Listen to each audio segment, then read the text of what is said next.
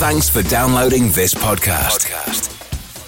It's for personal use only and must not be rebroadcast, reproduced, or used in any form without permission. Tell your friends they can get their own copy by searching iTunes for Radio Le Mans or visiting radiolemans.com.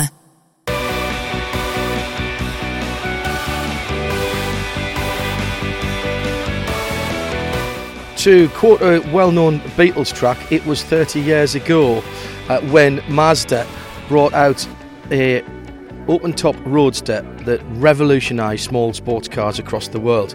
And extraordinarily, the MX5 continues to today and rightly is being celebrated by Mazda across the world. Graham Fudge from Mazda UK is with me now. How important 30 years ago was the MX5 to Mazda as a brand, not just here in the UK but globally? Well, 30 years ago, most people were moving out of the affordable two-seat sports car. And we, as a company, this started off as a Skunks Works project, where there's a guy called Bob. I can't remember his second name at the moment, but he in America had said that he felt that Mazda should produce a lightweight two-seat affordable sports car. And it started off as an idea which slowly grew, and that was probably about 1980 that this whole idea had been thought of. And slowly the engineers and designers at Mazda started to build up a portfolio of sketches of what this car could look like. And as they slowly refined their ideas, they slowly came up with the idea which was very closely aligned to the Mark I MX5. And they took the whole project to the then CEO of Mazda. And he endorsed it and said, yeah, we should absolutely do this. It came at a time when, as I said, everybody was moving out of the two-seat sports car market. But what it did was it replaced what was quintessentially an English sports car, the MG at the time. And a lot of people ever since have said this is perhaps where MG should have gone, but they didn't. And we, now 30 years on, we've sold over 1.2 million of these worldwide.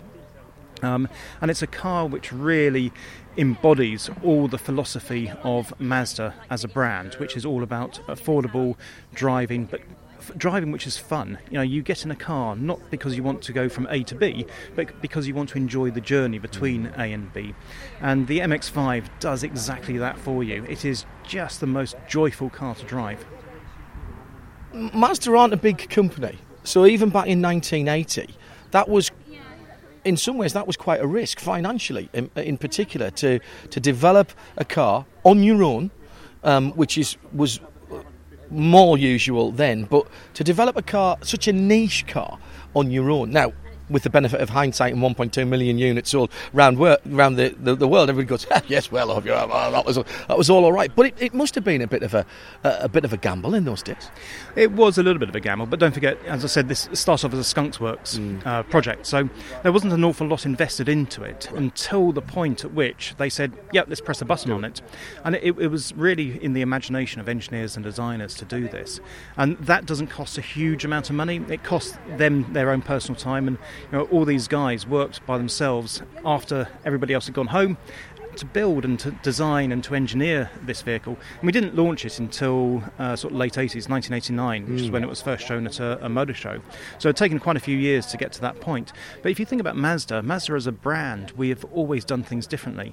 We're the only company to ever have produced the rotary engine. We're the only company to have ever produced a millicycle engine. We're the only company to now be bringing out a compression ignition petrol engine. And at the time, just doing something like this was kind of just what Mazda lived for, what the engineers lived for.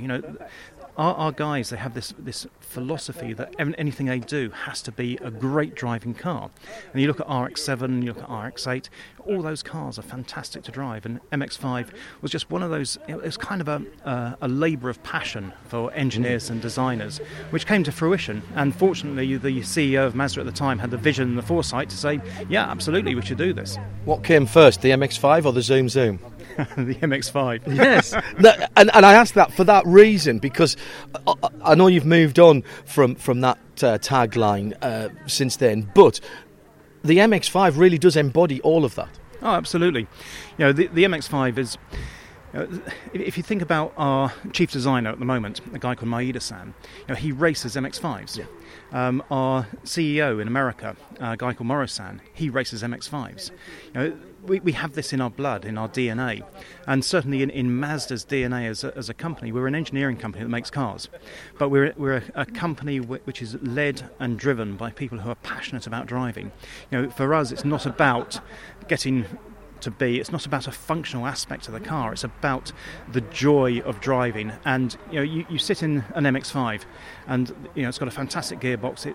You get a lot of feedback through the steering, and we try and engineer that into every car which we make, whether it be a CX-5, an MX-5, or a Mazda 6. Well, you say that, and I can back that up, because not so very long ago, actually it's a wee while ago now, I took a CX-5 all the way down to Barcelona, and I remember in our real-world road test that we did on that, I said, look, it's not a sports car, but what other crossover SUV vehicle do you have where you've got a pedal box where you can still heel and toe?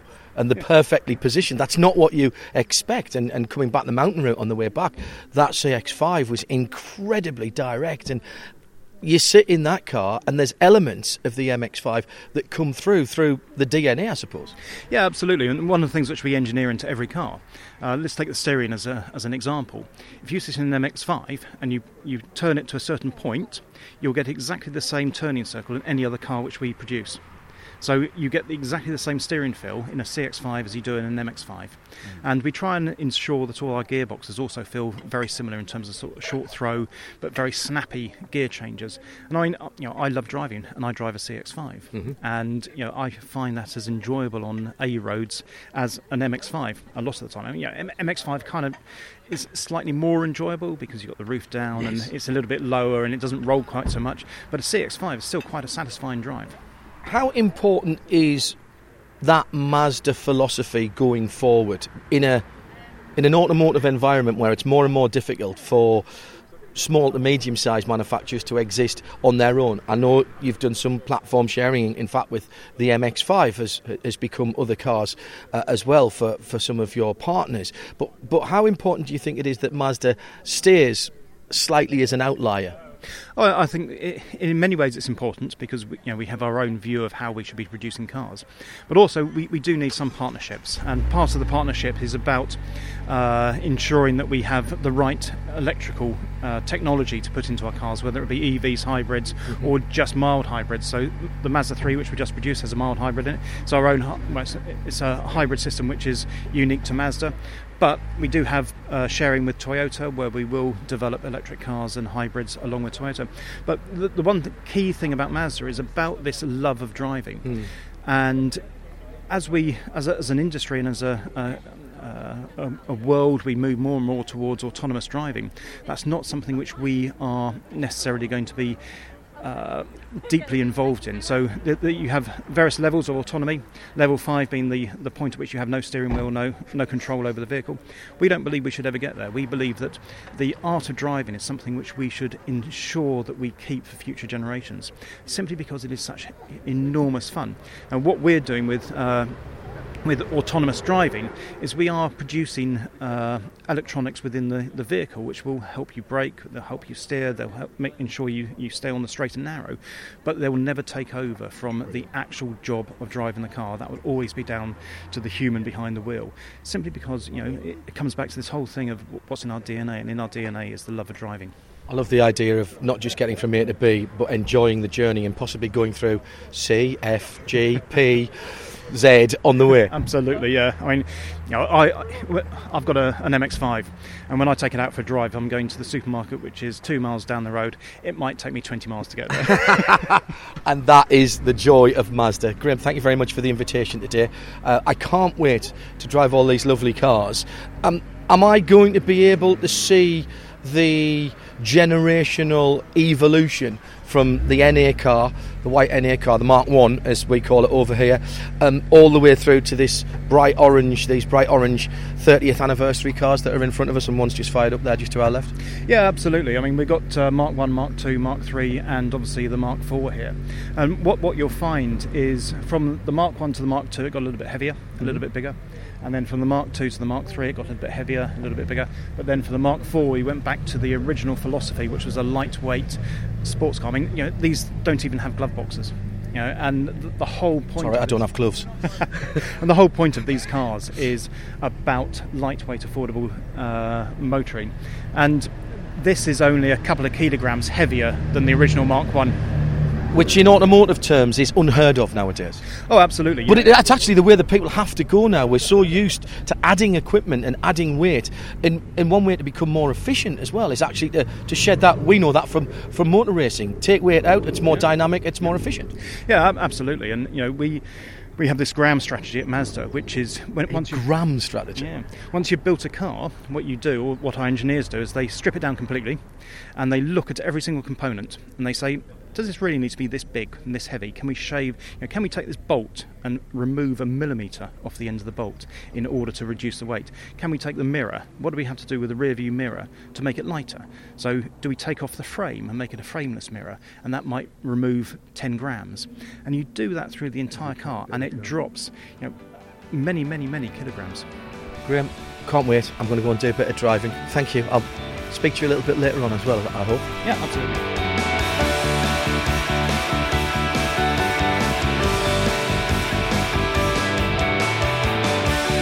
Well, time to get up close and personal with the Mazda MX5 on this 30th anniversary celebration right in the middle of England. And Owen Mildenhall from Mazda is here with me.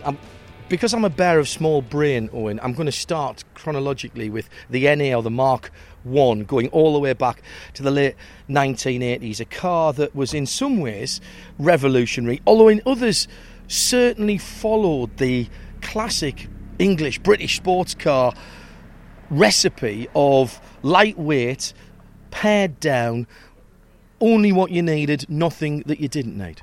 Yeah, that's absolutely it, John. I mean, to be honest, when Mazda was developing this car in the late 80s, the car industry as a whole had moved away from the affordable sports car, and Mazda's engineers in the US and in Japan, and even in the UK, to be honest, they had a test centre in the UK, were driving old Triumphs and MGs and things like that, just to get a benchmark of what they wanted to recreate, and that was the inspiration for this car. And obviously that was launched in 1989 at the Chicago Motor Show, and the car we've got here is a 1.6 Mark I, which was the car that was shown at Chicago. This one's in white, which is one of the 3 original launch colours, so it was launched in white, blue and red. So it's really nice to have this car here, because this is the birth point of this car, really. And the first thing that strikes you is, I look at this car now, it's one of the pop-up headlight models, for those who remember. It has very small wheels, but they do fill the wheel arches, sort of a mini-light style design, which I'm sure was deliberate as well. For those people who've only been brought up on relatively modern cars, it's a small car, but it's perfectly proportioned. Yeah, that was the idea behind the car. So, front engine, rear-wheel drive, 50-50 weight balance, really sort of direct steering, perfectly set up pedals, great little gearbox, perfect for heel and toe. The car that brings you complete connection with the road. That was always the intention with the MX5, from the very first one right up to the one we have now, 30 years later. And how much, back in 1989, 1990, how much would I have had to shell out of me hard-earned for this? Well, amazingly, in today's money, this car would have probably... The MX5 is cheaper now in today's money. In real terms? In real terms than it was back in 1989. Really? So it's always been an affordable sports car. So I think from memory it was around about £14,000 when it was new. What? But in today's money, the modern car is better value now than it ever was. And that's something that Mazda's always stuck to with the MX5, is to make sure that this is always an affordable sports car. It looks absolutely brilliant. The little design details, some of which have carried over, but certainly the way the wheel arches, the short overhangs, front and rear, a relatively upright windscreen, and the paint around the top of the windscreen. I always like that being as body colour. And everybody said at the time, it has a happy, smiling face, and the joy of motoring, the joy of driving is something that Mazda's been all about. And anybody who dismisses this as a pretend sports car, or have you taken up hairdressing, do so at their peril in terms of the performance and the miles per mile that this car and its younger brethren have delivered down through the years. Yeah, absolutely, because I think that's the other thing about the MX-5. Right from the car's birth, it's always been a car that's been raced. So in the UK, there was an MX-5 Cup from 1990. There was one straight away. And in the US especially, this car, I think more people road race a Mazda MX-5 than any other car in America. So it's It's always been a car that people have taken on track. It's always been a car that people have enjoyed driving and racing. It's also inherently quite tunable, so it's a great road car. It's nice and compliant, but you can stiffen it up, make it a bit more of a track car. It's always been a car that people have enjoyed, whether it's on the track, on the road, and like you said, it's the design details I love about the Mark 1. So this one's got the lovely original Momo steering wheel, the tiny little slender door handles, the pop-up lights. It's quite an iconic shape. I'm a sucker for pop-up headlights, always have been. I'm very Lotus, of course, as well. Let's go around the back end as well, because there's a clarity to the design here with the very flush-fitting rear lights, which weren't always the case back in 1990. That was quite a modern thing. This one fitted with the rear fog lamp right underneath the back as well. The built-in sort of mud flaps, which are body colour here, and a fuel filler that's right on the top of the rear wing. And something that I've noticed with all MX-5s all the way through, a really usable trunk, boot, I've never been in the States too often, boot area for luggage, puts me in mind, and you talked about English sports car. I used to have a Sunbeam Alpine from 1965, and there's a lot about this car that reminds me of my Sunbeam Alpine, not least a really usable luggage area. So you weren't being asked to compromise if you were going to go for your weekend away. No, absolutely. It's a car that people need to use, take away for a weekend away, and have the suitcase in the back. And I think what's nice is there's always been a simplicity to the MX-5. So the original car we're looking at here, 1990, it's 2 clips to put the roof down. You can fold it down with one arm. It's very easy. The roof doesn't impact on the boot space, and that's something that carries over right the way through to the current car. So with the current car on the soft top, it's literally one latch, and you can put it down with one arm, and again doesn't affect the boot space. So that's always been a key part of the car. Right, let's go and have a sit inside and talk our way through. Love these details. Now, this is a 30-year-old car, so we have to think about that. However, this is on your press fleet. It's only got 36,000 miles showing on it. First thing as I remember for this is the pedal box is like every race car I've ever driven, and it's absolutely perfectly spaced for heeling and towing. Hang on, I'll just pull the seat forward. There we go. You don't have to worry about the steering wheel and adjusting it because it's in the perfect position. Yeah, I think that's always been the key with the MX-5 is to have that relationship between the pedals, the steering wheel and the gear lever spot on, because I think that's, if you're driving a driver's car, that's crucial. The steering wheel, the gear lever and the pedals, and the relationship between all three and how you sit in the car is crucial, and I think that's always been the case with the MX-5. And there's a real simplicity to the Mark 1. This lovely original Momo steering wheel that was on the early cars is really nice. Interestingly, the US cars never had these. They had to have an airbag steering wheel, which was a bit bulkier and not as attractive. So it's nice the European cars had this nice slender sort of nice Momo steering wheel. I do like the period cassette, the pull-out cassette radio as well. Tiny little stubby gear lever, but it's exactly where you want it to be. Handbrake over here, and everything is where you need it. There's no aircon. You know why? Because you've got the roof down. You don't need aircon. No silly bits and pieces. I mean, this one has got electric windows, mind you, hasn't it? Yeah, has got electric windows. And this one has power steering as well. So some of the early cars didn't have power steering, but this one does.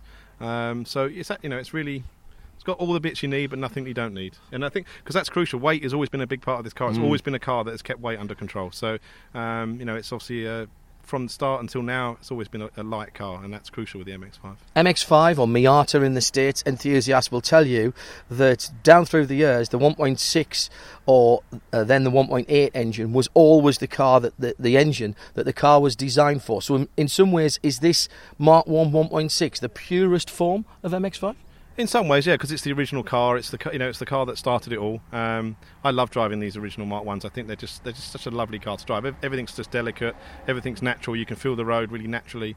And I think in some ways the current Mark 4 has come back very much to this car. And that you can definitely feel the lineage. You can jump 30 years forward, and that sounds crazy, but you can drive this one, jump into the current car, and you will feel the similarities. Now, the thing I'm going to have to get used to, of course, Japanese cars of this era, indicators on the right hand side. Yeah, you will put the wipers on a couple of times as you come to junctions. I'll tell you how many when I get back. Right, let's start up the 4-cylinder 1.6 engine, which starts at first call, and just turn the blowers down a little bit, settles into a nice little raspy idle.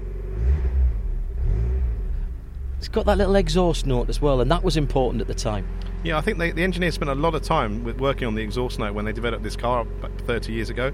Again, they wanted all of those touch points to be like you would, like people remembered with their 70s and 60s classic British sports cars. So that was as we've discussed, not just the driving position, but things like the exhaust note and the throttle response and all the things that give you that sense of being in a really lovely, pure sports car. All right, we've talked enough about this. I think I better get this Mark 1 Mazda MX5 on the road.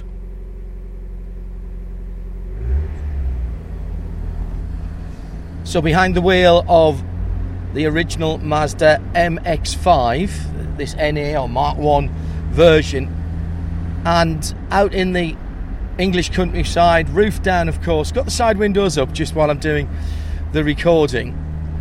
First thing that hits you is just how compact this car is. I can actually reach across to adjust the side mirror on the left hand side. Second thing is just how accessible all of the controls are. Short stubby gear lever, steering wheel right in front, pedals perfectly positioned for heeling and towing, and a very direct driving experience. Although one thing I will say, it rolls slightly more on initial turn in and through the corners when you're pressing on than I remember, but that probably a function of the relatively high profile tyres. Ride's pretty good though. Smaller wheels and high profile tyres do give you that, but there's still the sensation of almost driving a go-kart with an extra seat. The refinement for a 30-year-old car is still pretty good. Now, Japanese cars of this era, the plastics are a bit harsh, but that could have been said about cars costing many times as much as this MX5 back in 1989, 1990. It's a perfect tool for these A and B roads that Mazda have sent me on. A little bit of a reflection from the instrument binnacle because that is a shiny black plastic, but the door mirrors are in the right place. It's a nice place to be. If I'm very honest, I think I would like to sit further down in the car. There's no height adjustment, of course, on this seat. I feel like I'm sitting rather on rather than in the car. But, I mean, it's a minor gripe. And if I'm honest, this is a really nice place to be. And my, has this car stood the test of time. Railway crossing here. The little rasp from the exhaust, perfect, and just fits in with the rather cheeky character of this car. I've actually passed a couple of MX5 owners coming in the opposite direction, and there's been a little wave and a flash of the headlights, and of course when I do that on this car, the headlights don't pop up, flashes the driving lights, but as an owner of a car with pop-up headlights, I should just do it. Hang on, let's pop them up. Yes, there they go. Up they've popped and back down again. Lovely. There is something very special, I think, about a car with pop-up headlights. So how does this car stack up then after 30 years? Actually very well indeed, and you can understand why people say this is the Mazda MX5 to have, and this is what started it. And isn't it great that the new ND or the Mark IV car has gone back to this Mark 1 NA roots, with the new car barely any heavier than this one. One of the things that I am going to notice getting back into my 968 to drive back home is just how much heavier that Grand Tourer is rather than this out and out sports car. It seems odd to me to say that of the 968, but I know that I'm going to feel it. The engine, the little 1.6, is absolutely sweet as a nut. This one with just 36,000 miles on it, and it's absolutely lovely.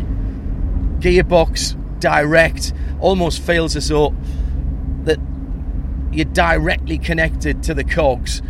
There's no movement on the gear stick, and the engine's surprisingly torquey for a little 1.6, does the job perfectly. Well, it'll be interesting to see how the evolution of these cars down through the 30 years have come, and how we get back to the Mark IV and the celebration versions of the car that I'll drive later on. but this has really turned back the years for me. If I'd brought a cassette and banged in the hits of 1989 or 1990, I could have just shed 30 years. Sadly, I can't shed 30 years from my age, but this little Mazda MX5 Mark 1 is extremely sprightly and has fared far better than I have over the last 3 decades.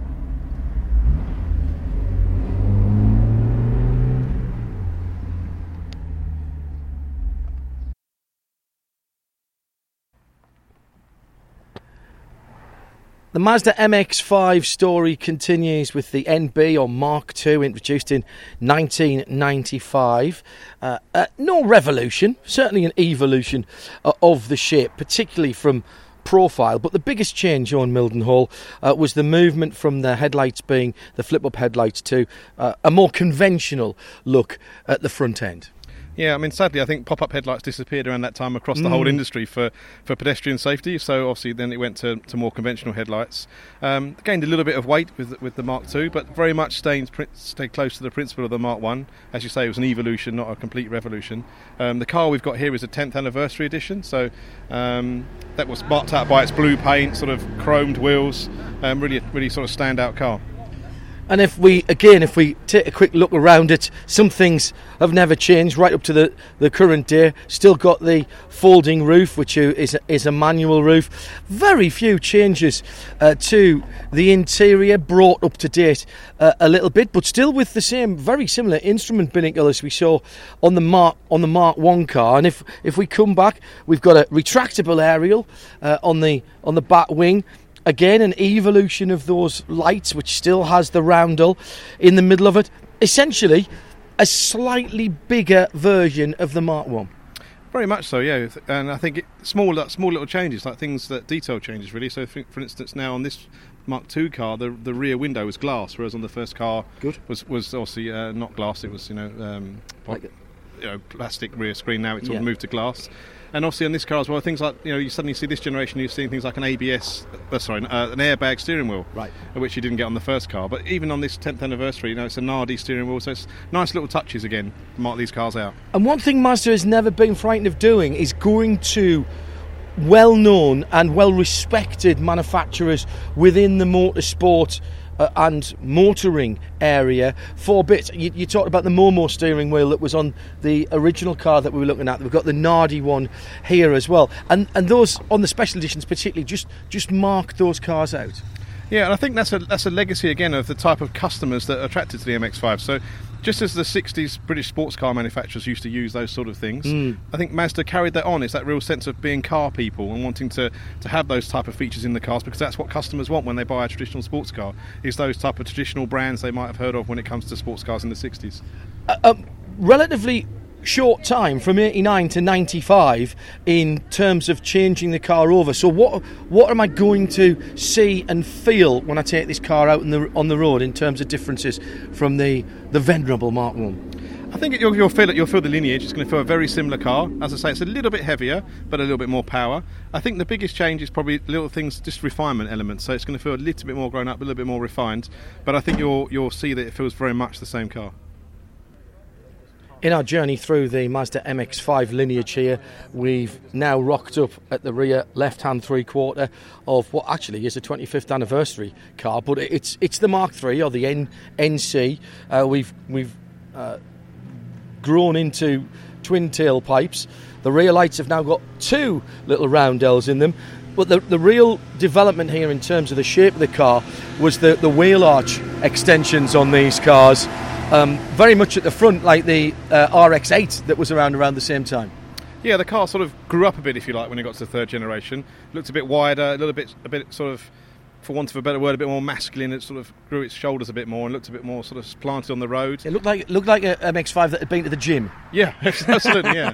And obviously the other big change is this is the first generation when we had two types of roof. So obviously still with the option of the soft roof, but it was the first time we offered the retractable hard roof. and that was a sort of revelation in this generation of MX5. And what was obviously those type of roofs were very fashionable in that period. But what was unique about the MX5 was that the even with the hard retractable roof, it didn't impact on the boot space.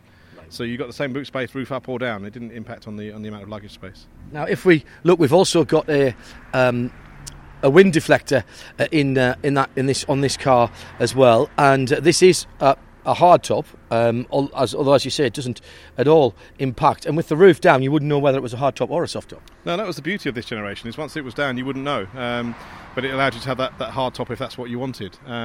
And I think inside, again, you can still see the lineage from the previous generations, but it's at this generation you start to see things like factory-fitted sat-nav and a few more, heated seats and a few more of the luxuries, obviously stability control, a lot more sort of technology coming into the car. The other thing I noticed is the handbrake swapped side at this point.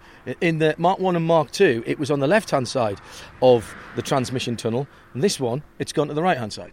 That's really well spotted, actually, yeah. I don't think I've ever spotted that, but that's very... And are we in a 6-speed here? Yes, we are. We're in a 6-speed gearbox for the first time. Yep, so 6-speed manual gearbox. Again, other markets around the world, obviously the automatic MX5s were quite popular in this generation. But again, in the UK, I think very much an enthusiast audience here in the UK, that manual gearbox is by far the choice for the UK driver. In some ways, when I look at the dashboard here on this Mark III, it's actually gone back to a more simplistic approach. As the development from the Mark 1 to the Mark 2, it got a little bit busier. Here it's gone back. It's still got the same curved sort of Sydney Opera House style instrument binnacle, but everything else, we've got a bit of paintwork inside, which actually is carried over onto the Mark 4 on the top of the doors, of course. And in some ways this was going back. If I look at this looks even perhaps more like the Mark 1 than the Mark 2 did. Yeah, absolutely. I think every time the new generation of MX5 has been designed, the designers working on that car have always got the previous generations in their mind or on their driveways to drive, and I think it's always been a car that's evolved and stayed true to its roots, and you'll see elements of Mark 1 in Mark 3 and in Mark 4. And what am I going to feel from the drivetrain and the driveline here in the Mark 3 that sets it apart from the Mark 1 or Mark 2? It's going to feel like a much more grown-up car, so starting to sort of more grip, less roll, much sort of stronger brakes, a little bit much more refined. So a bit more of a baby Grand Tourer than an out-and-out sports car then? Well, no, I think it still crucially retains that MX5 sportiness. So it's 50-50 weight balance still got the steering feel, still got the perfectly placed pedals, the great gearbox, all the things you'd expect in an MX5, really revvy, normally aspirated engine. All of those elements are still there. It just feels a little bit more like of a grown-up car. You're looking now, 25 years now since the Mark 1 with this car. So, there's been a real development over those years. Fantastic, and it's in Soul Red as well, which has become such a Mazda trademark, and it really suits this car. I remember when these cars first came out in this colour, and obviously I'd seen the racing cars, it became the Mazda racing colour in the States as well, and immediately it came out, it just caught the public's imagination. Yeah, it's incredible. This colour, so Soul Red Crystal is our current colour, but Soul Red, the original version, ever since it came out, it's been hugely popular. So in the UK, I think around about 45% of all Mazdas in the UK. What? Not just MX5s, everything. Everything is up to 40%. I think roughly is Soul Red Crystal now. So it's a very popular colour. It's the signature colour that our designers demonstrate concept cars in normally. It really highlights. It's sort of become quite synonymous with Mazda.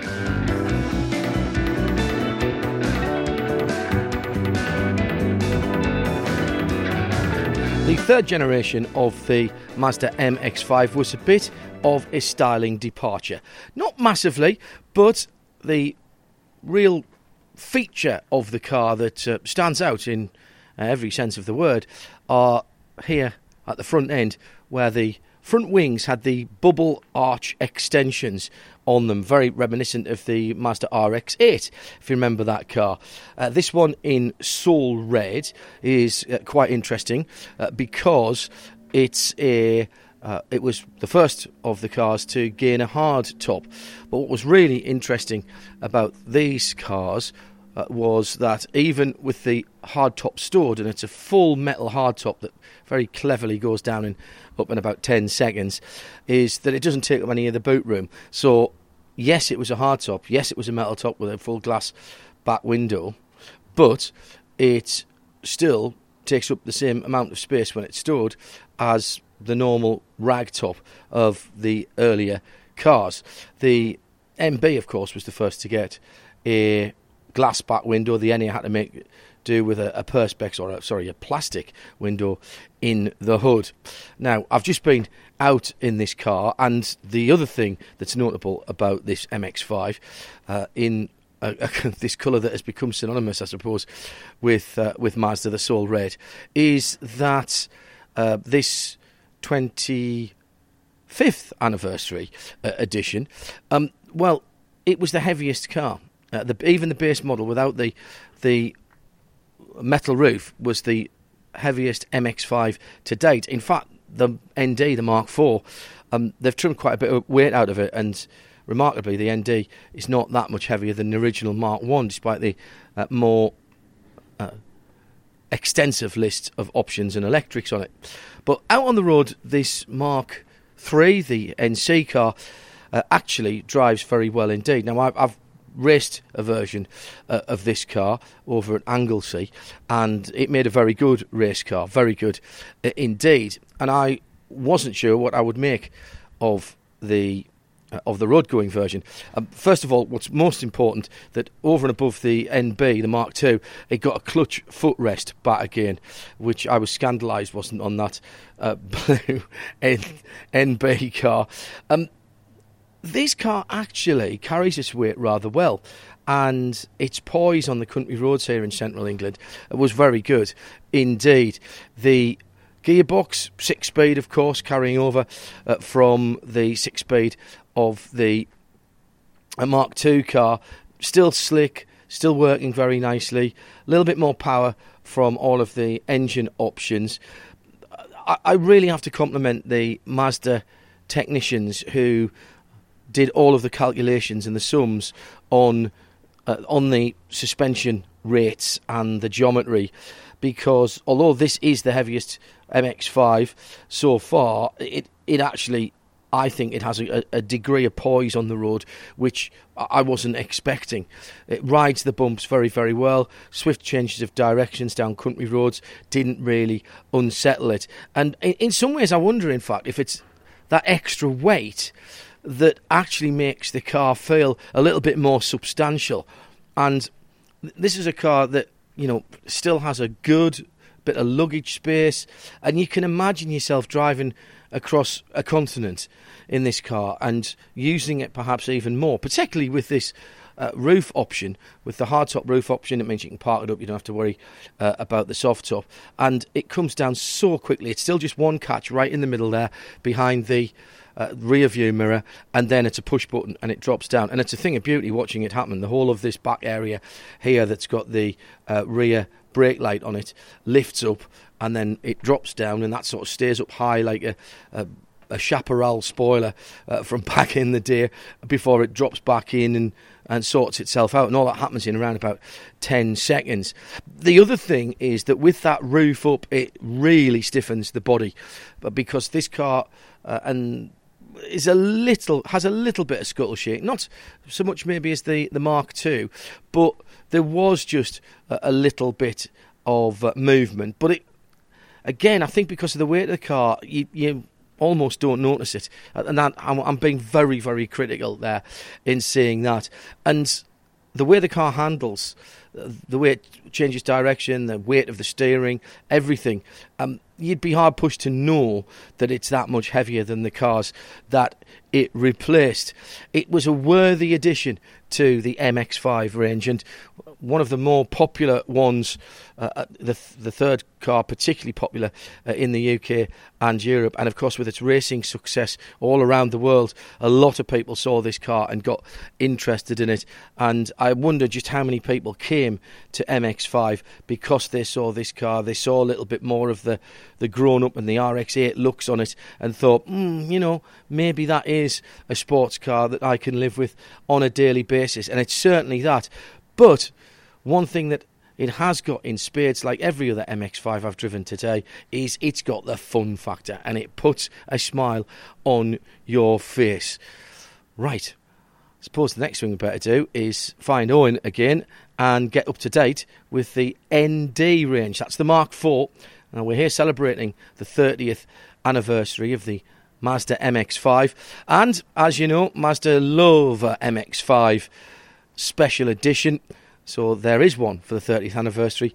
It's in a very bright orange, and Owen Mildenhall of Mazda will be talking about that next here on our Radio Show Limited special as we celebrate 30 years of Mazda's two-seat, two-door roadster, the MX5.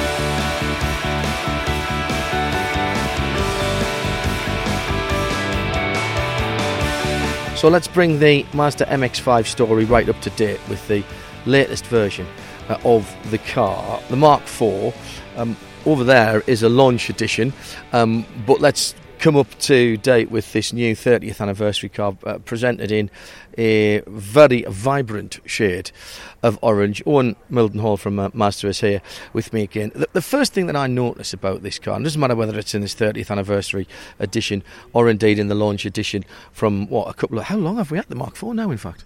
2015. So, yeah, wow, yeah. And there's some design cues that go right back to the Mark I, the NA, that I drove right at the beginning. Notably, I love the round detail on the rear lights. Now, they've become a sort of an arrowhead shape, but the original round bit of the tail light, rather, is still there from the original car.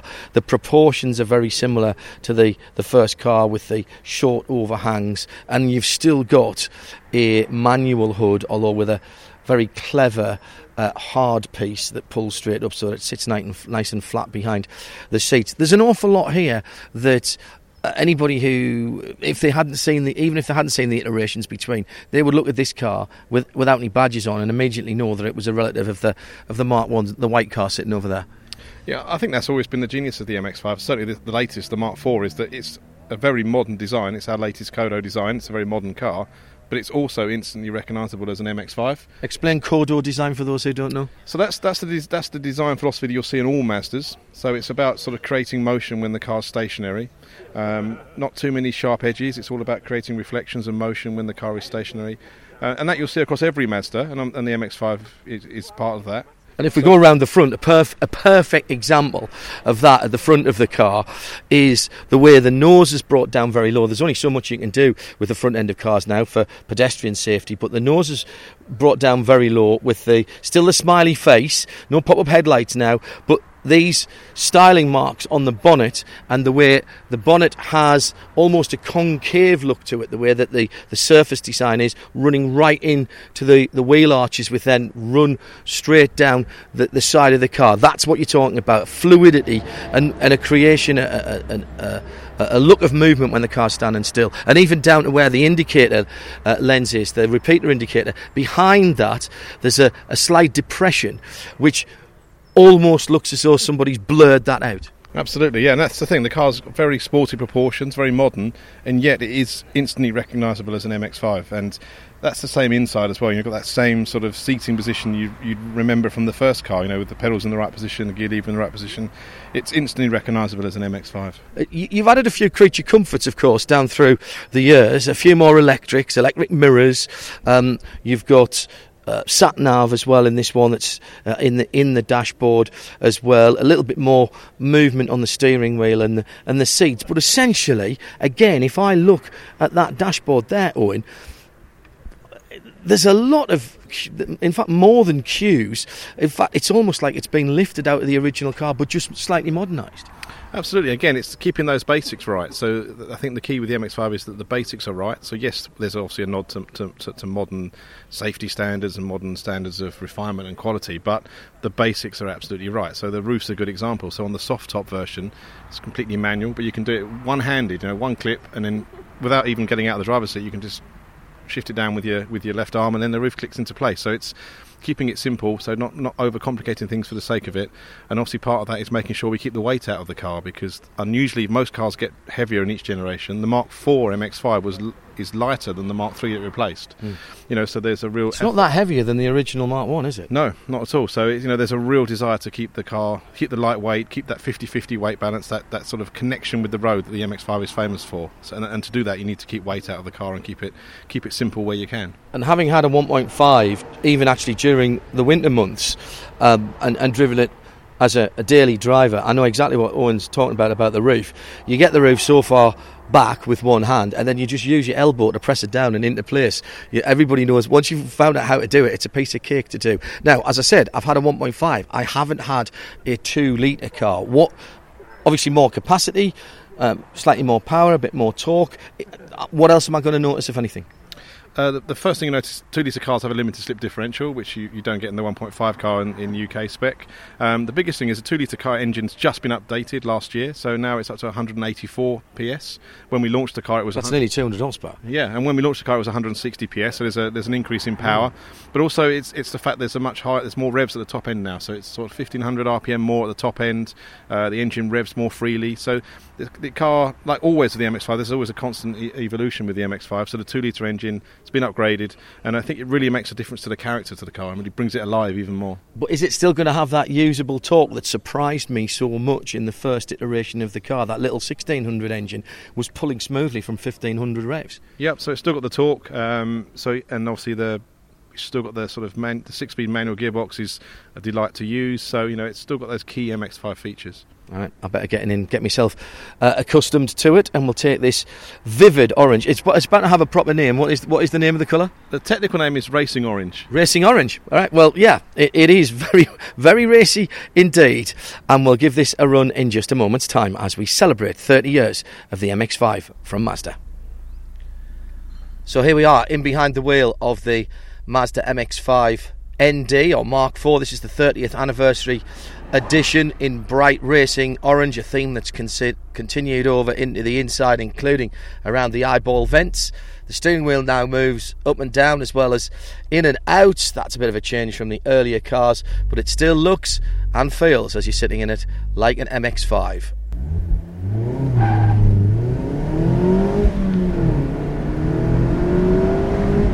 Well, the first thing you notice about this car is the extra power from that 2-litre engine sitting up front.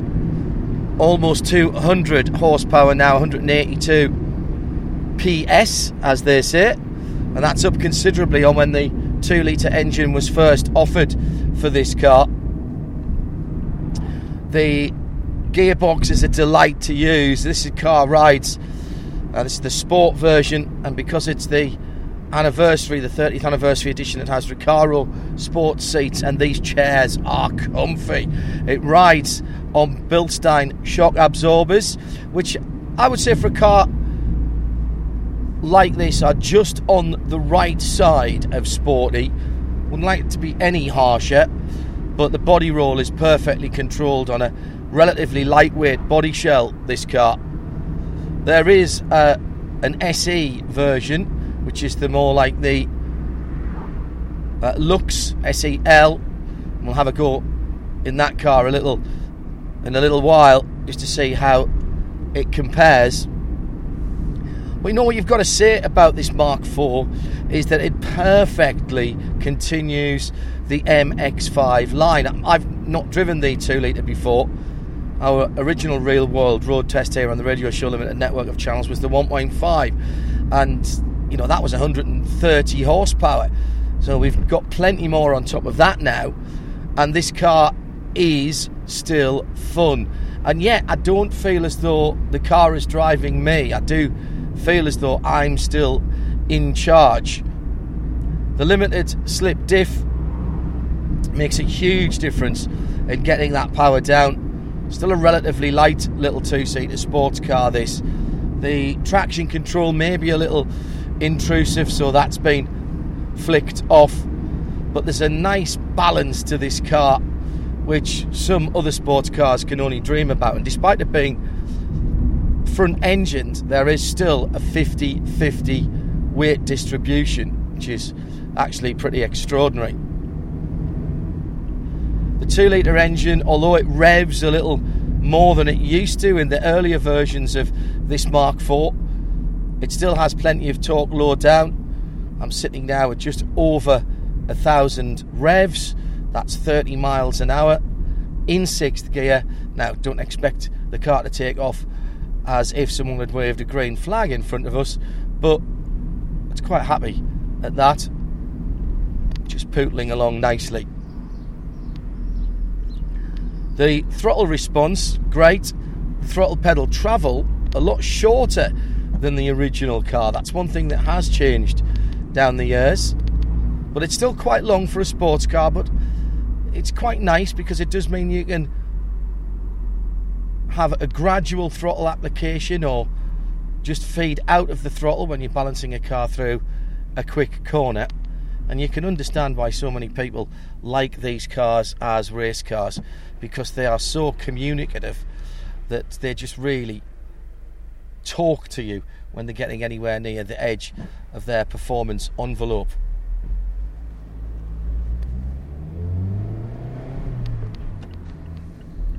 Let's just dive off down this little side road here.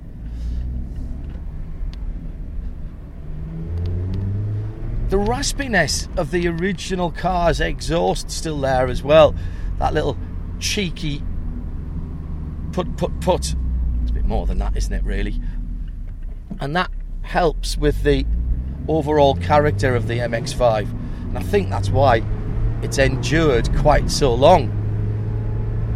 The driving position, well, I'm still sitting a little higher than I would like, but you do feel everything through your backside, and these Recaro seats are absolutely superb and do exactly the job that you would expect. These A and B roads in central England are a fabulous way to show off all of the neutral handling traits of the MX5. Brakes on this car, absolutely superb. Very well positioned pedals, just like in the original car from 1989. Easy to heel and tow,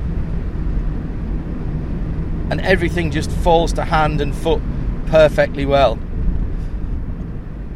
It really is a delight, and you can understand how Mazda have sold so many of them down through the years, and why once people get into them they're loath to give them up. Relatively practical car as well, with decent luggage space, although since the original car, the Mark IV, somewhere along the line, has lost the glove box that the Mark I had. And there's a couple of cubbies, and there are even the ubiquitous cup holders just by my elbow, cup holder should I say, by my elbow. And there's a little bit of room to store some bits and pieces if you don't have the seat too far back. But that's not what this car's about. It's about driving, it's about driving pleasure. But what I would say is this is a car you could use, and possibly should use, every day. It's got all mod cons with satellite navigation, even aircon, ABS brakes, power assisted steering has been an option since day one on Mazdas, and it's carried over, of course, into standard fit for the Mark IV. But it's on these sweeping middle England roads that this car really comes alive, and you just don't want these roads to end. It's a real success story, and fair play to Mazda for having committed to this car 30 years ago. And you've got to think that this car should and surely will be a part of their future. Now, you've got to be a bit of an extrovert if you're going to live with this bright opal fruit orange colour, and you can see quite a lot of orange when you're sitting in the car, but somehow it seems to suit the character of the MX5. The 2-litre engine, a perfect combination of torque and power. I was worried that the extra weight of the engine would dull the handling, but with the Bilstein suspension on this car, the weight is controlled, and the body roll around the front end is actually probably a little bit less even than the original car. Now, talking to a few enthusiasts, one of the upgrades for the Mark I is to fit 16-inch rims, rather, an inch bigger than the originals, or a couple of inches bigger than the originals, and go to a low-profile tyre. You do trade off on the older cars, a little bit of the suspension compliance for that. Well, in this 30th anniversary special, Mazda have got the balance between sportiness and comfort, I reckon, just about right, and well done to them for that, for producing another great special edition, the 52nd in 30 years of the Mazda MX5, but they all have their followings. Right, I suppose I have to take this one back now. There's still a few more cars to drive and a bit more talking to do as we celebrate Mazda MX5 and its 30th anniversary.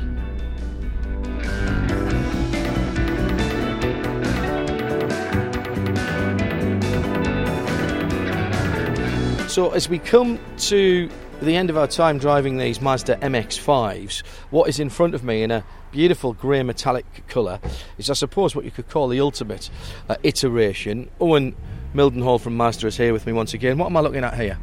So this is basically a car that's been equipped with all the dealer fit options you can add to an MX-5. So the MX-5 has always been a car that you can really personalise. So since the launch of the car in 1990 in the UK, we've had 52 special editions in the UK. So we're not afraid to sort of allow people to drive a unique MX-5, but you can do it yourself. So this one's basically what you can order from your dealer as a dealer fit accessory. So it's got a 25mm lowering kit, so it's the eye-back springs that bring the ride height down by 25mm. Really nice black BBS wheels. And then the aero kit, so you've got a rear spoiler, and then the sort of side skirt and front and rear splitter. So that's on the outside, gives you a nice distinction on the outside. Inside, it's got the Alcantara dash, which is also, it can be a dealer fit option, and it's also got a sports exhaust. So everything from the cat back is a different exhaust. It doesn't. And this is a 2 litre, isn't it? It's a 2 litre, yes. So you could fit this to anything basically. The only stipulation is you can only fit the BBS wheels to the 2 litre. Everything else you can fit to a 1.5 if you wanted to. So, and that's just because of the size of the wheels. But this hasn't got the limited slip diff or the strut brace. So it's got the limited slip diff because it's a 2 litre. So all the 2 litre MX-5s have a limited slip diff, but it doesn't have the strut brace or the Bilstein dampers, which the Sport Nav trim car has, because this is an SEL trim car. Right. So even though this is the Luxor version, you can still fit these options to it.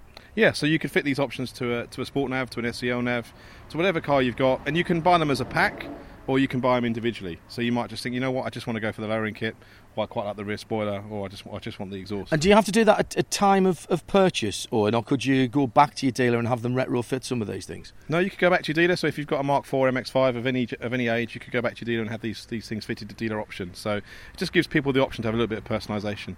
Okay, I'll give it a spin. We're with Mazda. It's the 30th anniversary of the MX-5, and the SEL Nav with the trick bits on is next to drive.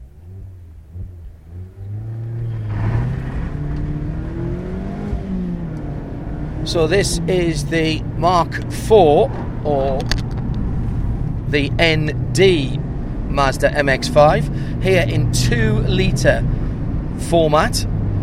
The SEL is kind of the luxury or more luxury version, but with the dealer fit accessories here, this has been turned into quite a sporty drive. It doesn't have the strut brace on, so you do feel the extra weight of the 2 litre engine up front, but make no mistake about it, this is still a very well balanced Mazda. The 6-speed gearbox, as in the smaller engine version, is beautiful and really harks back to that Mark I that I drove earlier on today. The slightly lowered springs, I don't think are that much of a compromise, to be honest. The ride is very good, and it just sharpens up the handling of the SE enough to just give it a little flatter platform, particularly through quick changes of directions. The limited slip diff, well, that does exactly what it needs to. I have turned off the traction control, which, as you know, is very, very unusual for me, because I did find it slightly intrusive, and I think with the Limmy it's a little bit unnecessary, because you feel the Limmy coming in before the traction does, and it kind of dulls the response there of the limited slip diff. I like this car a lot. I've got the side windows up at the moment with the tiny little wind deflector behind me. You can hear there's very little wind noise, and this is at nearly 60 miles an hour, just cruising gently through the English countryside on a perfect day for open-top Mazda motoring. You know, it's been an extraordinary success story that Mazda have had with the MX5, and more power to the elbow. It was a little bit of a chance, a gamble, to bring the car in 1989 and 1990, but 1.2 million units sold tells the story, doesn't it? The overall feel of all of the cars that I've driven today just tell you everything you need to know about Mazda's have fun while you're driving philosophy.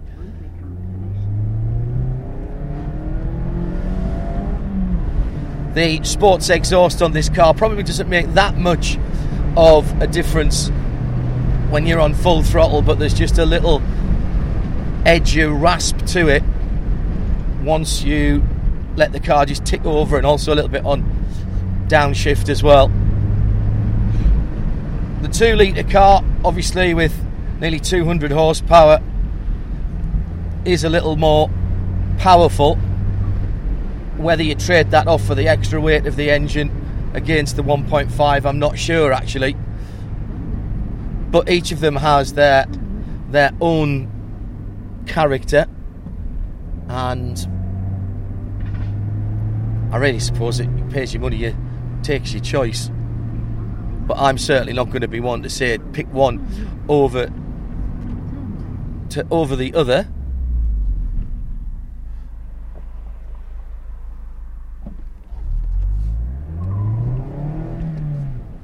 It's just a lovely thing, and you just want to drive it more. You really do. Absolutely beautiful piece of kit. Now, the lady on the sat-nav wants me to get back on the route and take this back, and I suppose I will have to, but I'm going to do that eventually. For now, I'm going to turn off my recording equipment and enjoy these beautiful roads with one of the best sports cars ever, the Mazda MX5, and this, the ND, the Mark IV 2 litre SEL nav with a few dealer fit options on it, just to make it even more special.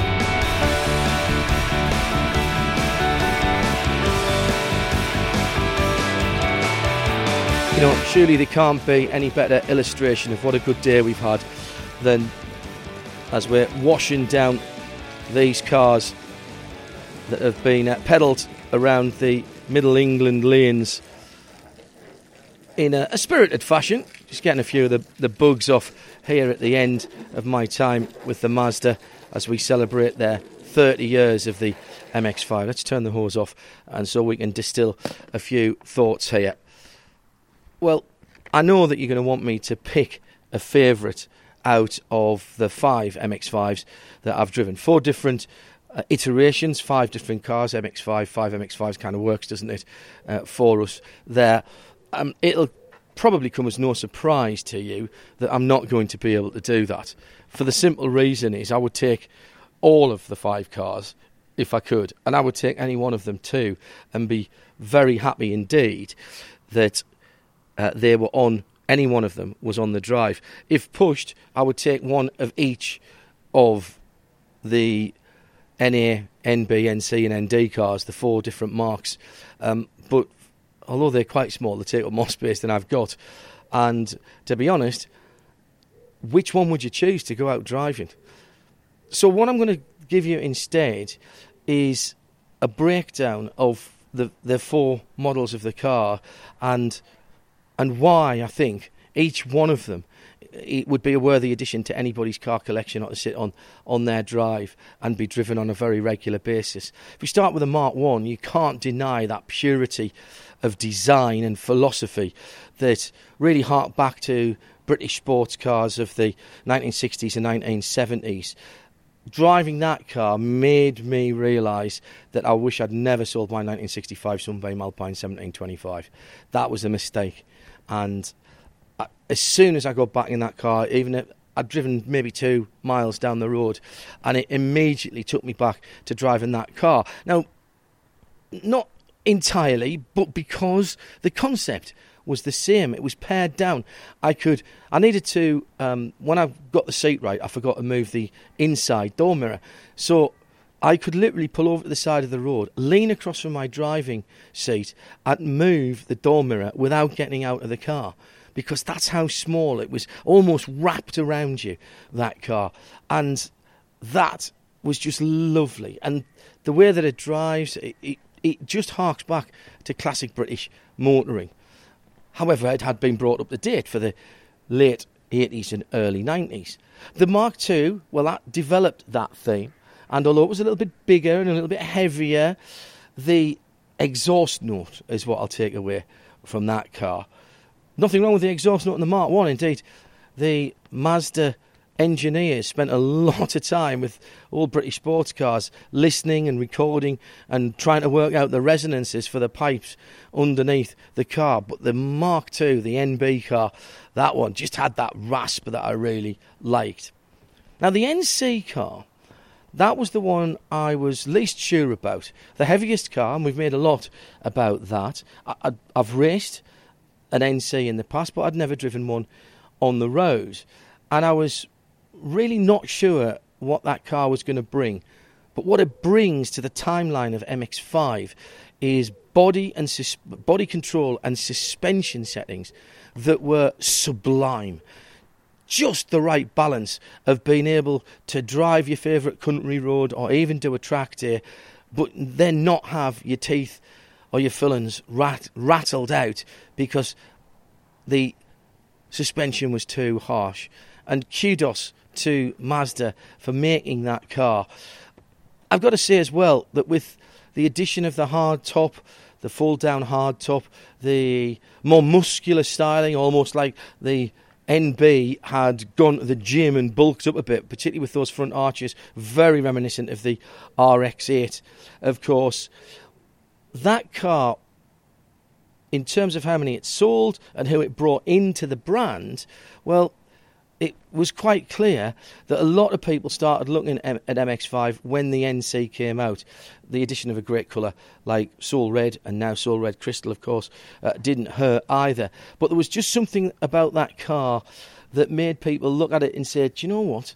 Maybe I could live with one of these. Maybe I could have one of these as my daily driver, or even just use it as a weekend or a getaway car in terms of driving away for a few days away to enjoy the pleasure of driving again. And that brings us to the ND, the current cars, with so much learned from the previous 3 versions of the MX5, all banged into this one fabulous package. The styling going back to basics in some respect, and the remarkable thing for me on that, along with the increases in power that we've had, the increases in technology that has really shoehorned into that car, into what is a very tight package, with still good luggage space. And remember, that car is lighter than the car it replaced, and it's not that much heavier than the Mark I over there in front of the building. I mean, that to me is a remarkable thing to do. If Mazda is looking down the line for the new MX5, which would be the NE or the Mark V, one presumes, then if I could just make this request, the purity of design and philosophy from the Mark I, the exhaust note from the Mark II, the suspension control and the real elegant ride, probably the best of any sports car of that size, certainly of its time and possibly even now, of the NC, the Mark III. And then the power, the technology and the safety of the ND.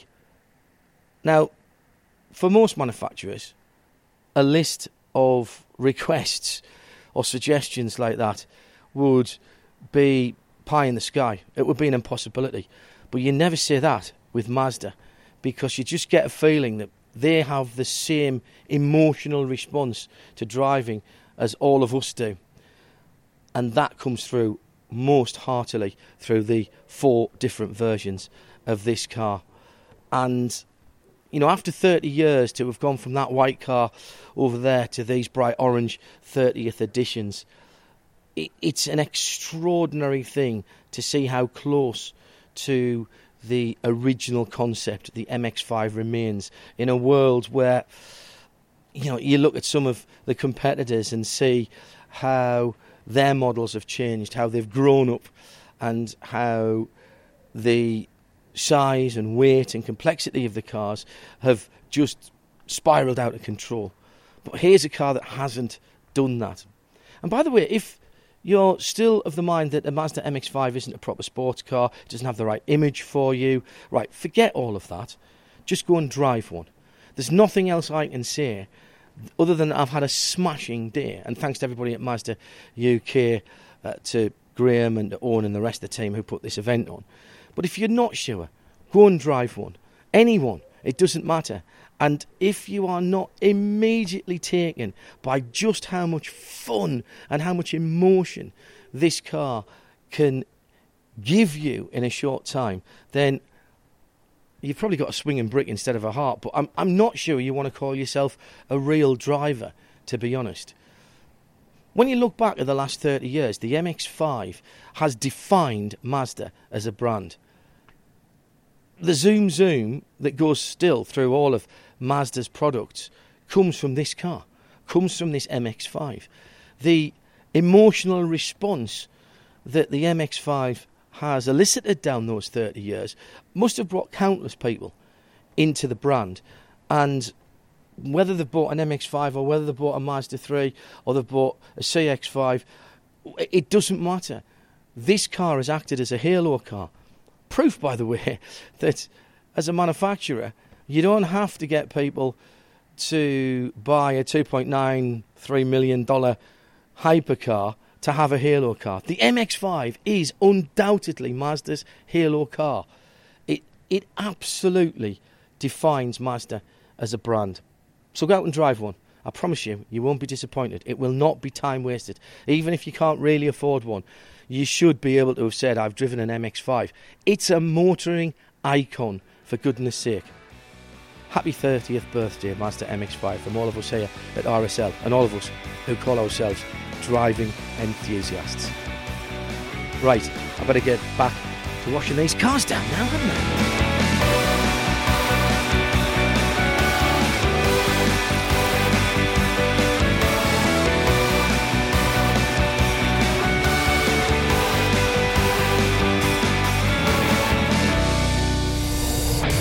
This program is a Radio Show Limited production. Tell your friends there's more at radiolemans.com.